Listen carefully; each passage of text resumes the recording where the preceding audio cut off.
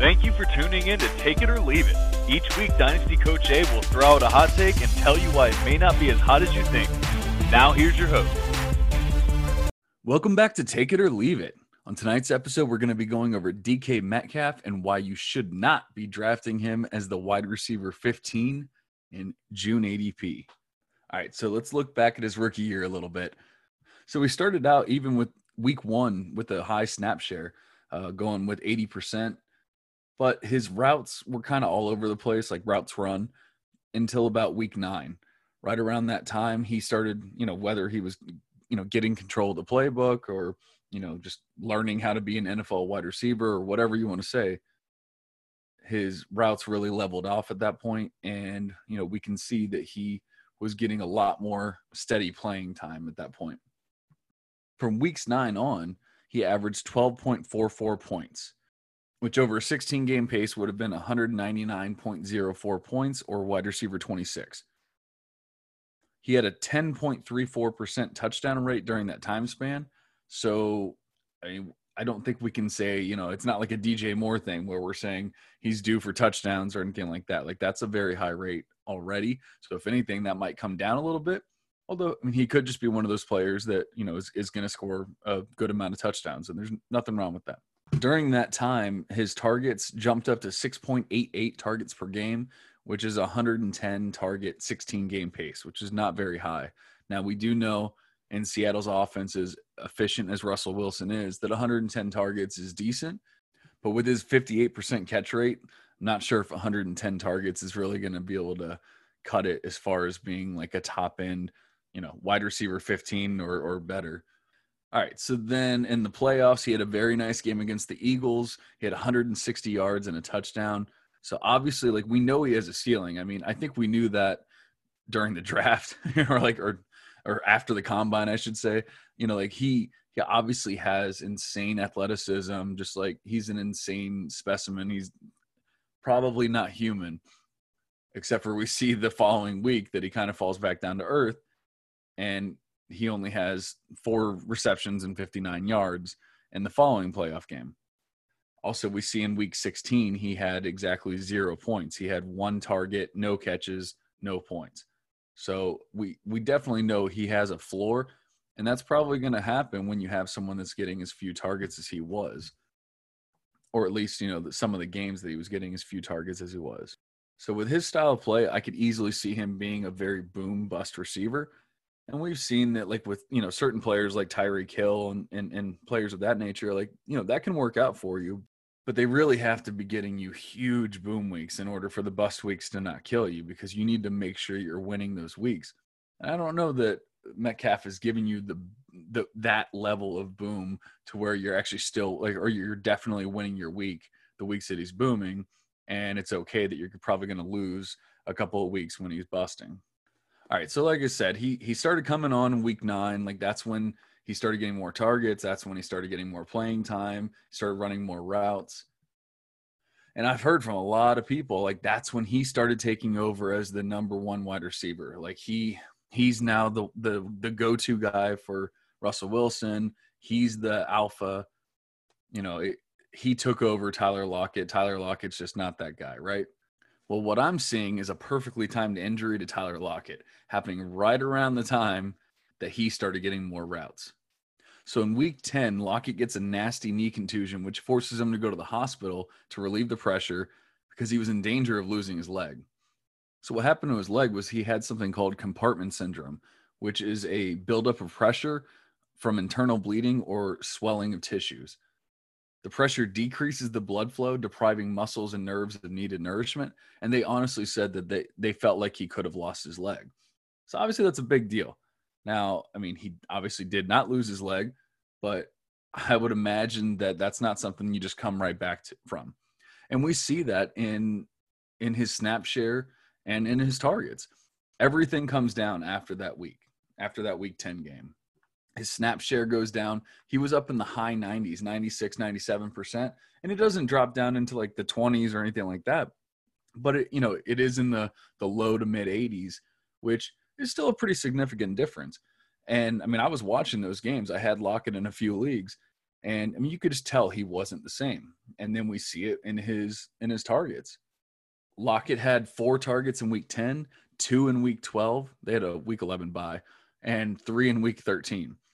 Then Metcalf in that same time span has 10, 6, and 7. In week 14, they both had 6 targets. So now, like, okay, Metcalf is taking over as the alpha, right? Well, maybe not so much.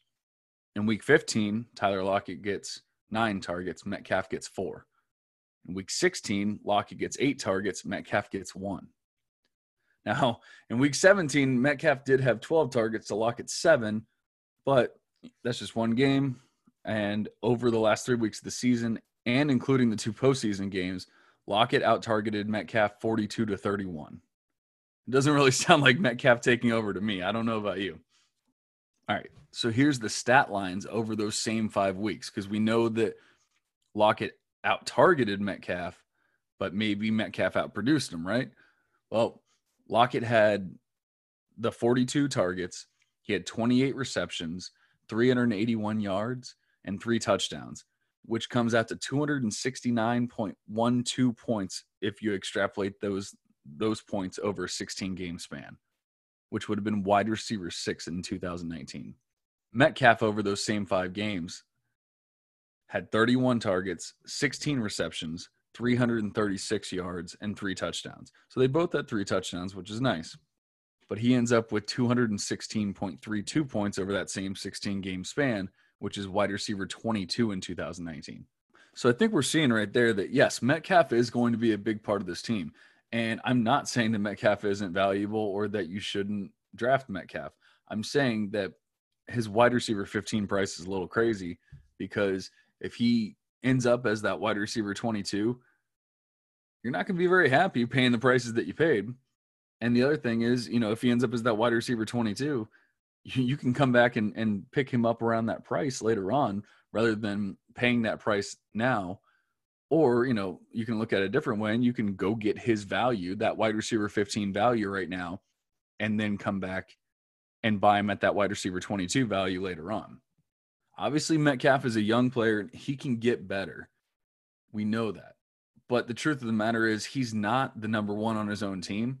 And I really don't see that changing in 2020, at the very least.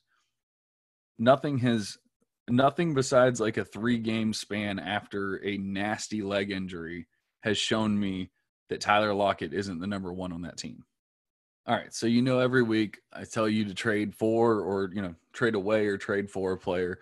And so who am I telling you to trade Metcalf for? I think it's pretty obvious at this point. I'm telling you to trade him for Tyler Lockett. Lockett's only 27 years old. He still has 2 years on his contract at a very team-friendly rate, so he still has plenty of life left. And he really isn't in danger of being cut or traded anytime soon. They have no one else on that roster that's going to be taking anyone's spot, regardless, Metcalf or Lockett. They're both pretty safe at this point. But the truth of the matter is, I know a lot of people start getting scared when a wide receiver hits 27, but that's not me. I would say that Lockett, at the very least, has those 2 years that are left on his contract to be the number one wide receiver on that team. And then he very well, obviously could be extended or anything, or go to another team. I don't think he's going to be dead after that, especially I don't know if you ever watched Tyler Lockett, but he's a good wide receiver, really good. So I ran the 2 players through 2 different trade calculators, and I came up with Metcalf for Lockett and Evan Ingram. Or if you aren't in need of tight end, or you just don't like Ingram, Lockett and Teddy Bridgewater in a Superflex league. So, you could definitely, if you're in need of some, other players or some depth, like I said, a tight end, quarterback, obviously a quarterback in a Superflex league is huge. And I love Teddy this season. I know a lot of people, might not be as big as I am. Shout out to Shane's, but the guy's going to ball out this year. So you're going to notice that it's kind of a recurring theme with this show. I'm going to be saying that a player isn't as good as people are saying that he is. And that doesn't mean that I don't like the player. I like DK Metcalf. I think he is a good player. I think he could even eventually be a great player. I don't think that's this year. And I don't think that he's going to be taking anything away from Tyler Lockett anytime soon. So don't get me wrong. I'm not saying to trade Metcalf away for nothing. I'm telling you, trade him for value. Trade him to better your team. And I think you can do that by making a similar trade like what I just pointed out. Even if this little 10-minute pod wasn't enough to make you a believer in Lockett, there's plenty of players going well after Metcalf that I'd be willing to do this, same or similar trades with. Whether it's DJ Chark, Robert Woods, Jarvis Landry, or even a Denzel Mims. Obviously, depending on which one of those you're doing, it's going to change the type of trade that you should do. But point is, go see what you can get. Obviously, let me know if you're able to make a trade, if you're willing to make a trade, or if you think I'm completely wrong. Either way, just let me know. But whether you love it or hate it, you got to take it or leave it.